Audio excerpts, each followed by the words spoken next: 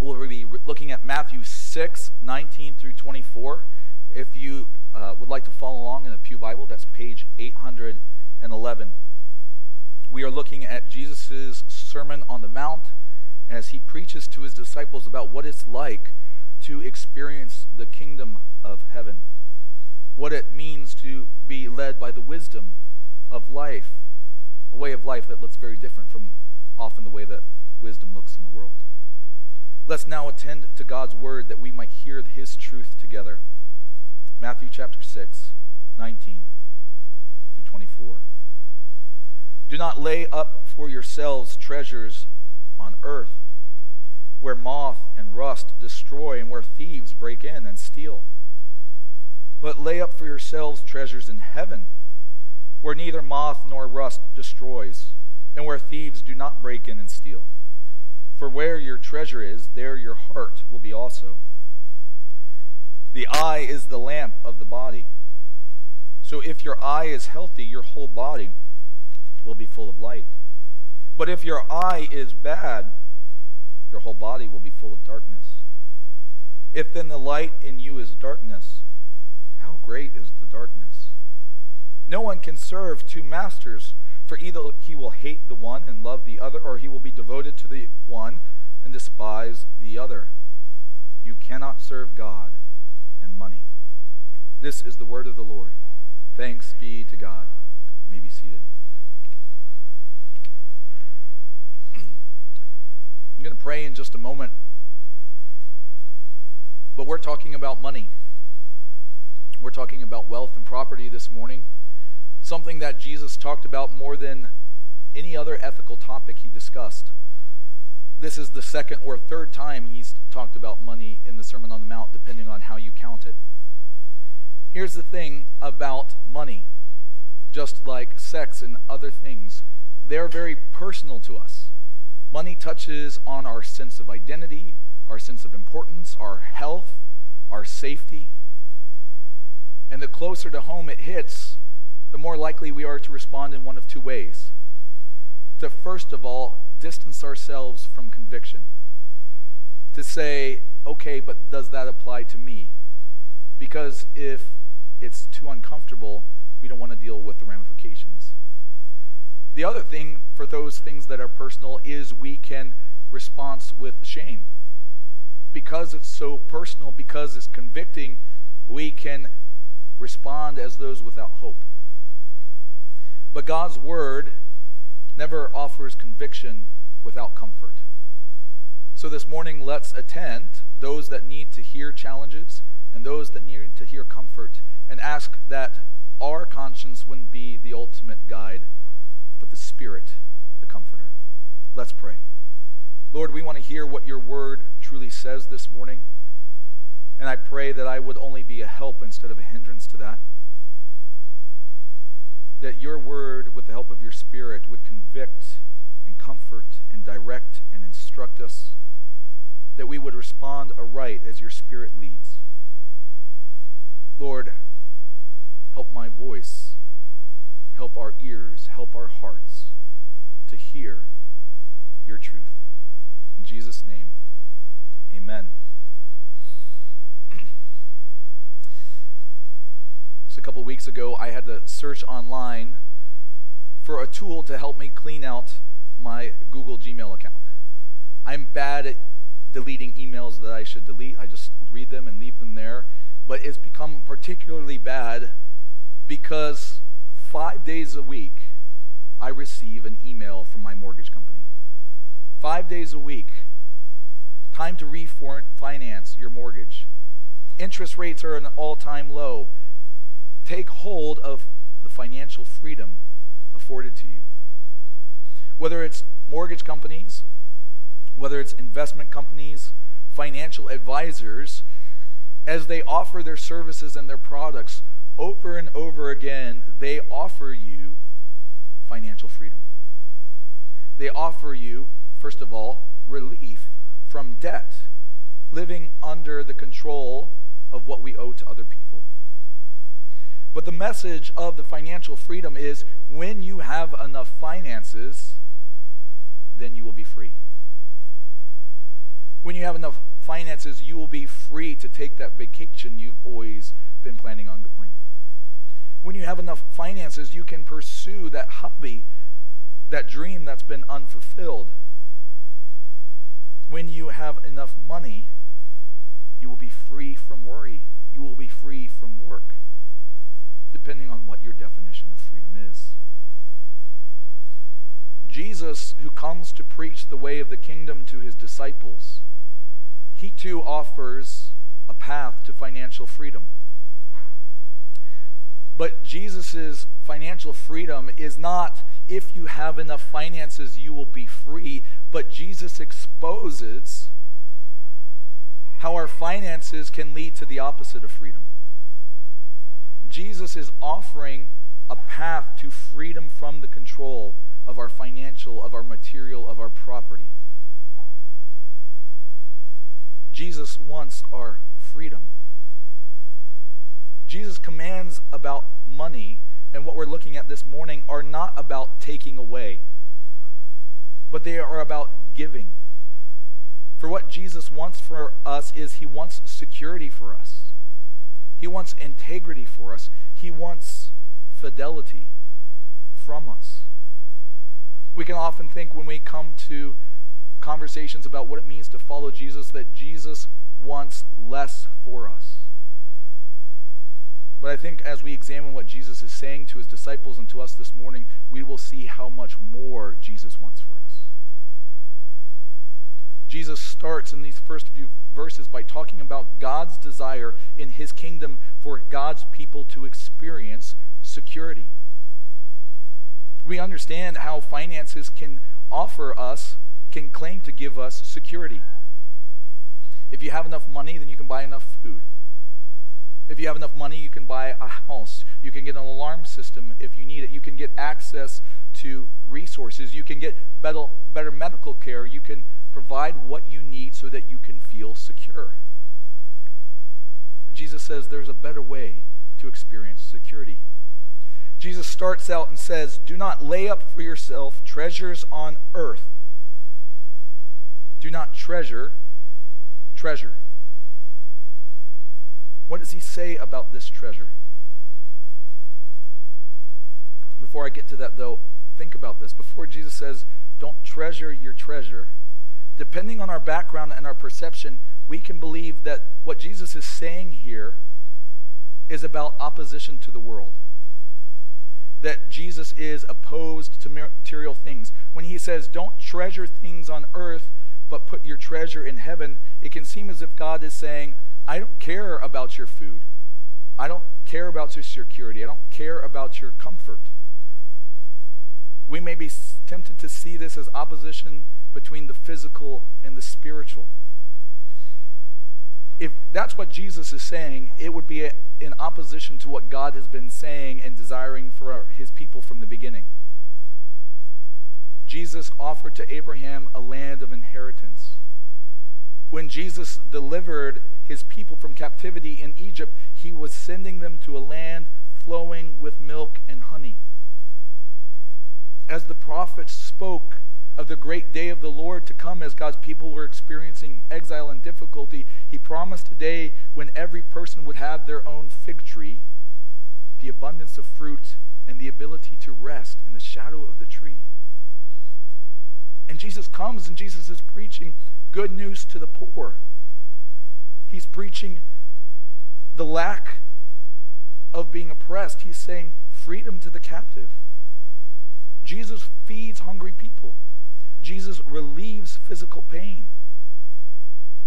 What we have here is not an opposition between the material and the spiritual, but between that which is fading away and that which is truly secure. Jesus says he doesn't want us to store up treasures. He doesn't want us to amass wealth and property and real estate in this world. Why? Because what we would seek to treasure for ourselves here, no matter how hard we try, is not truly secure. He starts by saying, do not lay up your treasures on earth. Why? Because moth and rust destroy. Most of the property and wealth that someone would have had in this day would not primarily have been in coins or cash, but it would have been in their property, would have been in their homes, would have been in their clothing and fabrics and linens and banners and decorations, and would have been in things made from fine metals. Jesus says, if you are storing up these treasures, they are prone to the moth to come in and eat, and rust to destroy.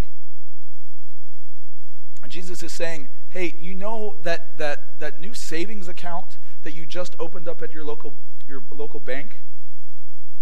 It has a negative interest rate. Over time, its value will diminish. We are not called to lay up our treasures on earth because we live in a world that is deteriorating. We live in a world that will end one day in destruction. And Jesus says, if all of your time and attention and effort is in storing up treasure here, then one day you won't have it. Not only is it prone to deterioration and destruction, it's open to being deprived from you. You may think you're secure, you have lots of money, you have lots of wealth, until a thief breaks in and steals it. How many people's hopes and dreams for their future retirements were exposed by Ponzi schemes in the recent decades? Because a thief took their hard-earned income, said, I will invest this for your future, and then when they went to have that money, it was gone. Jesus says, if you are investing in the treasures of this earth, you will not find security and comfort and flourishing. You will end up with deprivation. Instead, put your treasures in heaven. In heaven is where the eternal exists. God is eternal. Heaven in God's presence is where there is no moth, there is no rust, there is no disease to cut our life short before we enjoy that vacation or that retirement fund. It is the realm of the eternal, where the effects of sin are not felt. It is the place where no thief can break in, because who guards heaven? Who lives in the heavenly home but God? And who is more powerful than God? No one. Jesus is preparing his disciples as they trust in him to look forward to the new heavens and the new earth. To trust in him. To express their trust in him by caring for the poor, by spending time in prayer, by fasting, by trusting him even when they are persecuted, by saying it's blessed to be poor, it's blessed to be a peacemaker despite the cost. Why? Because if we are investing in the heavenly kingdom, we are investing in something that is truly secure. Not just spiritual well-being, absolutely spiritual well-being, but beyond that, the new heavens and the new earth, where our resurrected bodies will not be prone to disease and death, where our crops will not fail us, where there will be no enemy to steal our profit. God wants us to enjoy plenty. He wants us to enjoy.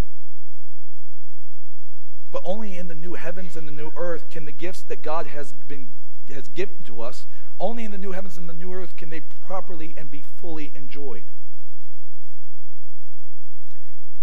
Jesus wants us to experience good things. This is why he says at the end of this section in verse 21, "For where your treasure is, there your heart will be also." Notice, where your treasure is now, there your heart will be. The present investment, the future reality. Now, on one hand, we can say, well, where our treasure is, this reveals our heart. It reveals our affections. It reveals what we want. But for a Jewish person, the heart is more than the seat of the emotions. It's the very center of who they are. Jesus says, where your treasure is now speaks of your destination. And if you are treasuring the things of this world, if they are what is most important to you, then your heart, your being, will share their same end. Deterioration, destruction, and deprivation. But if your treasure is in heaven, what God treasures, then your heart will find the same security, the same safety, the same enjoyment that can only be experienced with God. is making new.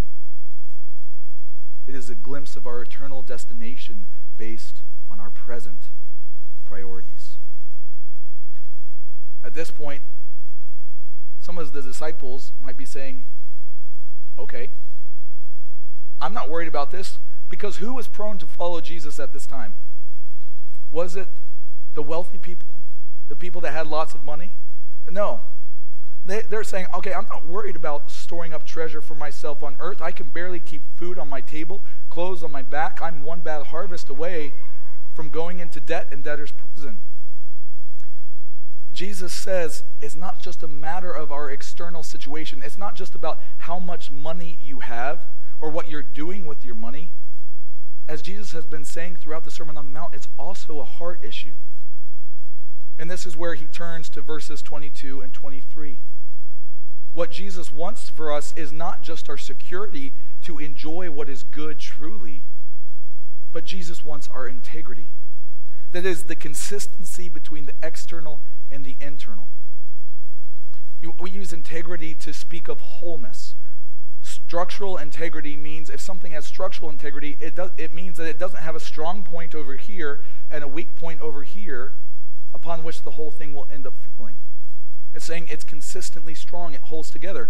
Our moral or ethical integrity means that we don't just show one side of ourselves to the world and act a different way when no one's looking. We are consistent.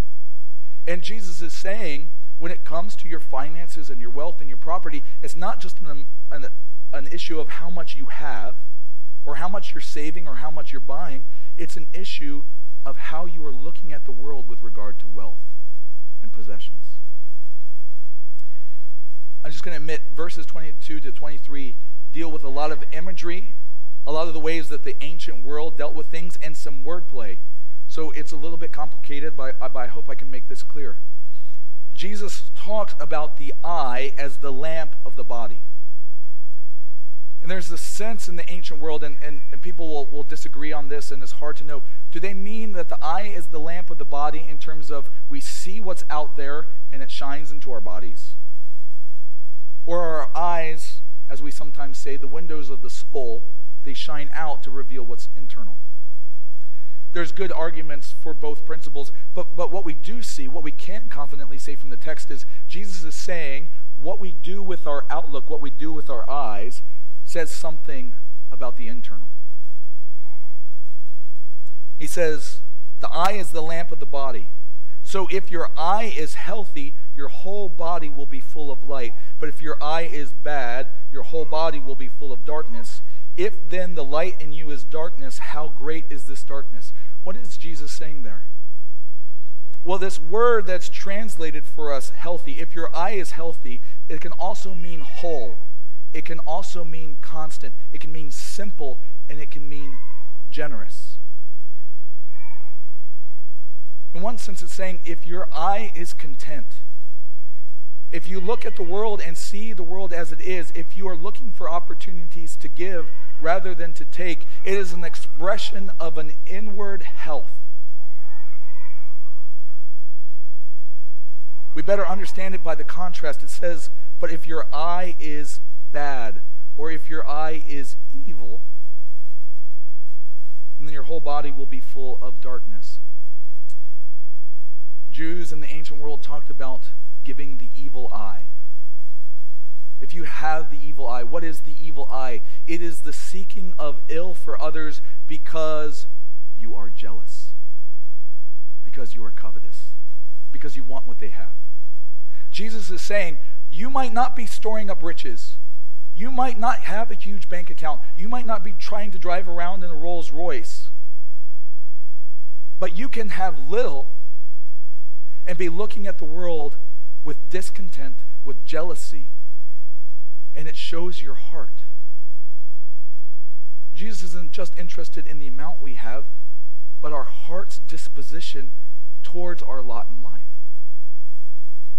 We might have a lot, but our eyes might be healthy, we might be generous, we might not be looking to gain, but looking to use what we have, and our body can be full of light.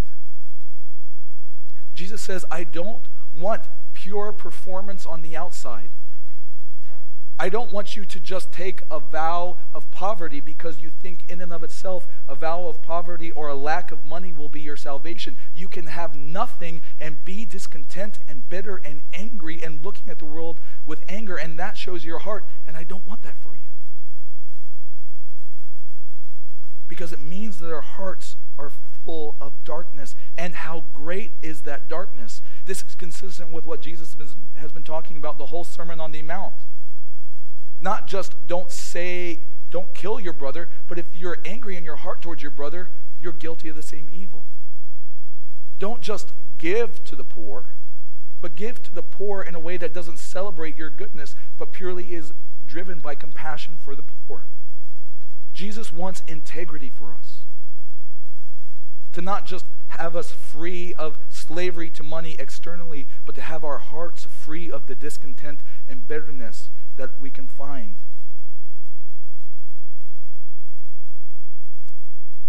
It asks us to consider, what do we put before our actual eyes and our mind's eyes? Do we flip through catalogs when we don't need something, tempting our desire for something? Do we go to the local car lot, not because we're seeking to purchase a car, but we begin to imagine how much cooler, how much more enjoyable life would be if I had that new truck or I had that new sports car? Or we endlessly scroll through Instagram thinking how much happier we would be if we had that home, if we had that fashion, if we had that lifestyle.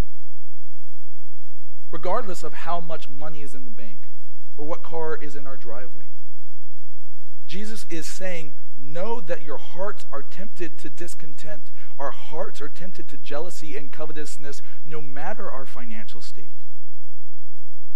He warns us that there is a fine line between admiring the beauty of something well made, the craftsmanship of a luxury good, and the turning of that admiration for the beautiful into the fueling of desire and discontent.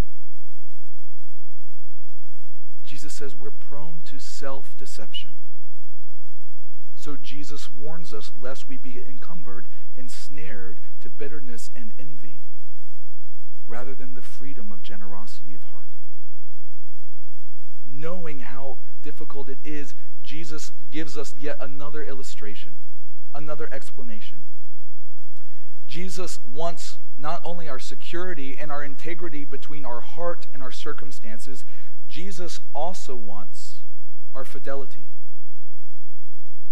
Now, on one hand, we could say, okay, these other things seem to be good for us. It's good to be secure. It's good to be consistent in ourselves instead of torn apart by discontent. What about our fidelity? That's giving our faithfulness to God.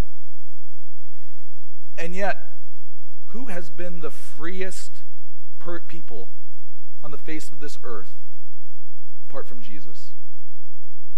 The freest people who have lived are not the Jeff Bezoses of the world, are not the Mother Teresas of the world. The freest people who walked this earth were Adam and Eve before the fall. Because as they walked, they were free to enjoy relationship with God. They were free to do their work without toil. They were free to enjoy all of the produce of the world and be fed and be sated and enjoy. It was as they were walking in God's ways that they experienced the most freedom. And Jesus says, if our hearts are given to wealth and our possessions, then our hearts will be divided. We will not be faithful to God, and that is the opposite of freedom. Jesus shows us this through a proverb, through a bit of common sense. He starts out in verse 24, no one can serve two masters, for either he will hate the one and love the other, or he will be devoted to the one and despise the other. Just think about your week, your job, whether you are working in your home, around your home, or go to an office, whatever your work, you have a sense of obligation to the things you need to get done. Then there is the sense of obligation to your family members and friends. Maybe there is a sense into which you want to work out and feel better about your body. Then there is the obligations to your neighbors and your distant family friends? How many of us feel torn apart in so many generations, in so many directions? How many of us feel like we cannot truly give ourselves to any one of those things? It's common knowledge. You can't truly serve one thing if you're serving multiple things. Jesus is using the imagery of a master and a servant. The master is in charge. And the one that submits to the master says, what you want, what you say, when and how you say it is the way it's going to be. But if someone's serving two masters, he's not serving either of the masters. If one is truly serving a master, he has to reject the other master. You can't be at the beck and call of one master while hanging out with the other. Why does Jesus say this? Jesus says this because the deception of money and property is that you can serve two masters. It's to say, well, you can follow Jesus and you can seek your financial well-being. You can follow Jesus and make sure you have the right amount of property and wealth and prosperity to fit in. The idea is that only when money competes with God is it bad. But Jesus is revealing that the very nature of our possessions in this broken world is to compete with God. Maybe even less so about the nature of our possessions, our wealth, but the nature of our heart's response. Maybe we can think of it in this way. Almost no one in here would say, I believe that money buys happiness. We've heard that long enough. Money doesn't buy happiness. I imagine none of you absolutely think that. But a lot of us implicitly believe that, well, money can help get rid of the problems that keep us from being happy. If money will just fix that mortgage, if that drip in the roof would just stop, if the check engine light would just go off, then I could be free to follow God. Then I could be free to give myself to prayer. Then I could go to more Bible studies. Then I could share the gospel with more people. Then I could devote my life to Christ. Jesus says we can't serve two masters because mammon, because money says you can. Jesus makes it explicit at the end. He says you cannot serve God and money. And a lot of translations have the word mammon there. Perhaps you've heard that before. You cannot serve God and mammon. And mammon really means, on one hand, money. But what happens in Matthew is that in the original New Testament, Matthew's writing in Greek, and then he uses Aramaic, another language. He just uses a term. Instead of using the Greek word for money, he uses mammon. We're not exactly sure why he does that. But perhaps part of it is because mammon has the real sense of money or possessions, but it also has the sense of that which you trust in. And perhaps by using mammon, an unfamiliar term, it personifies it a bit. Because in Jesus talking about masters and serving, he personalizes this. Money isn't something that we just say, well, we're in control of money. We're the people, we're the decision makers, we can be in charge. No, he personifies it as if there is a real will and desire behind money. This isn't the only time Scripture does this. If you turn to the book of Revelations later in your own devotions or reading, you come upon Babylon. Revelation 14 and later chapters. And Babylon is described as a woman, in some translations a harlot, to which the people prostitute themselves. Babylon represents the imperial trade in that day and age, the commercial system to which people sell themselves. As one commentator, Dennis Johnson, says, Babylon, the prostitute, represents society's allure of material prosperity and pleasure, seducing the unwary into adultery against the Lord. Put another way, if we are prone to think that we can control money in our own strength, our sense of possessions, apart from our devotion to God, then we are deceiving ourselves. As Paul writes to the Ephesians in chapter 6, verse 12, for we do not wrestle against flesh and blood. We are not wrestling against cryptocurrency or capitalism or Marxism. but against the rulers, against the authorities, against the cosmic powers of this present darkness, against the spiritual forces of evil in the heavenly places. Brothers and sisters, there are spiritual implications. There is the real risk of idolatry, not just with golden images, but with the gold in our bank accounts. Just as we can make sex into an idol with power that seems so beyond our grasp to break, so the possession of our souls and our bodies and the decisions we make can be grasped by the evil desires and powers of this world that would turn us away from God to other powers. Now, sometimes this is just really, it's really subtle. One pastor talks about it this way. This can be reflected just in the way we make decisions. Your child comes to you and says, hey, I'd like to buy these tennis shoes. Or, hey, can we have this special dessert? And our response to our children is, no, we can't afford that. No, we can't afford that. Now, that might be true, right? Maybe you can't afford it.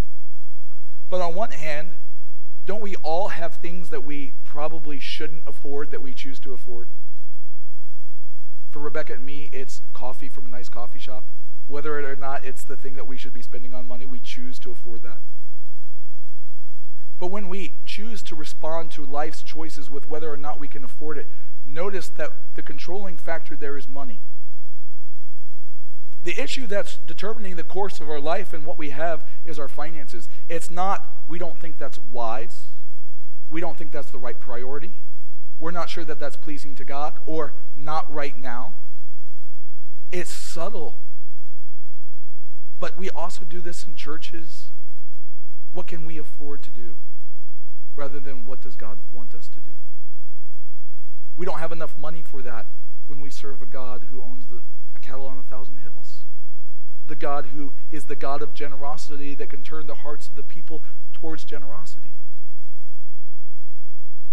Jesus says the allure of property, of prosperity, of wealth in this world, the systems that promise it to you, the advertising, the catalogs, all of these things that appear as if you can be in control of them, apart from trust in God, you will serve. You will be mastered by them. And you can't claim to be following God if you're following wealth. In 360 AD, Emperor Julian, the Roman emperor who was not a Christian, wrote to some priests in Galatia, the same city that Paul writes to the church of the Galatians. And Julian is upset because in the last few decades, the last few generations, the worship of the Greek and Roman gods has died off. It's no longer treated seriously. How could these gods who have been worshipped for centuries have so little attention and so little devotion? Meanwhile, the Christians are gaining followers day in and day out. He writes this, and note, this is only 35 years after Christianity was made legal. It wasn't the state religion. This is only after it's been made legal. He says, why then do we think that this is sufficient, and do not observe how the kindness of Christians to strangers, their care for the burial of their dead, and the sobriety of their lifestyle has done the most to advance their cause? He goes on to write, for it is disgraceful when no Jew is a beggar, and the impious Galileans, that's what he calls Christians, and the impious Galileans support our poor in addition to their own. Everyone is able to see that our co-religionists are in want of aid from us. He says the great power of Zeus, of Dionysus, of Jupiter, of Artemis, it's crumbling. It's falling apart, and these people are turning to, in his eyes, these pagans, these atheists, these Christians, because they have military power, because they have great financial wealth. No, it is their freedom with what God has given them. It's the sobriety of their life. It's their care for strangers. It is their generosity that speaks of their power, because their power is in devotion to God rather than devotion of the things of the empire, the money, the wealth, the influence. Julian was seeing in his day and age the power of what Jesus is preaching. You cannot serve God and money. But when we reject serving money, as we would reject serving power, as we would reject serving military might, as we would reject the allure of sexuality on our own terms, when we reject these things to follow God alone, then we are truly free. And that freedom isn't just a benefit to us, it is compelling to a world enslaved to the power of money. Brothers and sisters, Jesus calls us not to have less, but to have more in him, to find the freedom that comes from being free of the power, spiritual, security-wise, the power over our emotions of wealth and possessions, to find the power of giving ourselves freely to God, who gives every perfect gift, most importantly, Jesus. Let's pray. Dear God, you have given us life and breath. You care for our needs. You give us work. You give us homes. You give us these things. Would we give ourselves to you, knowing that we are secure in Christ? Knowing that whether in want or in plenty, we can know the secret of contentment because we are secure in you. And we know that when we say no to what would tempt us, that we can be faithful to you and find true freedom, true flourishing. Help us to walk in wisdom and the freedom that Christ provides.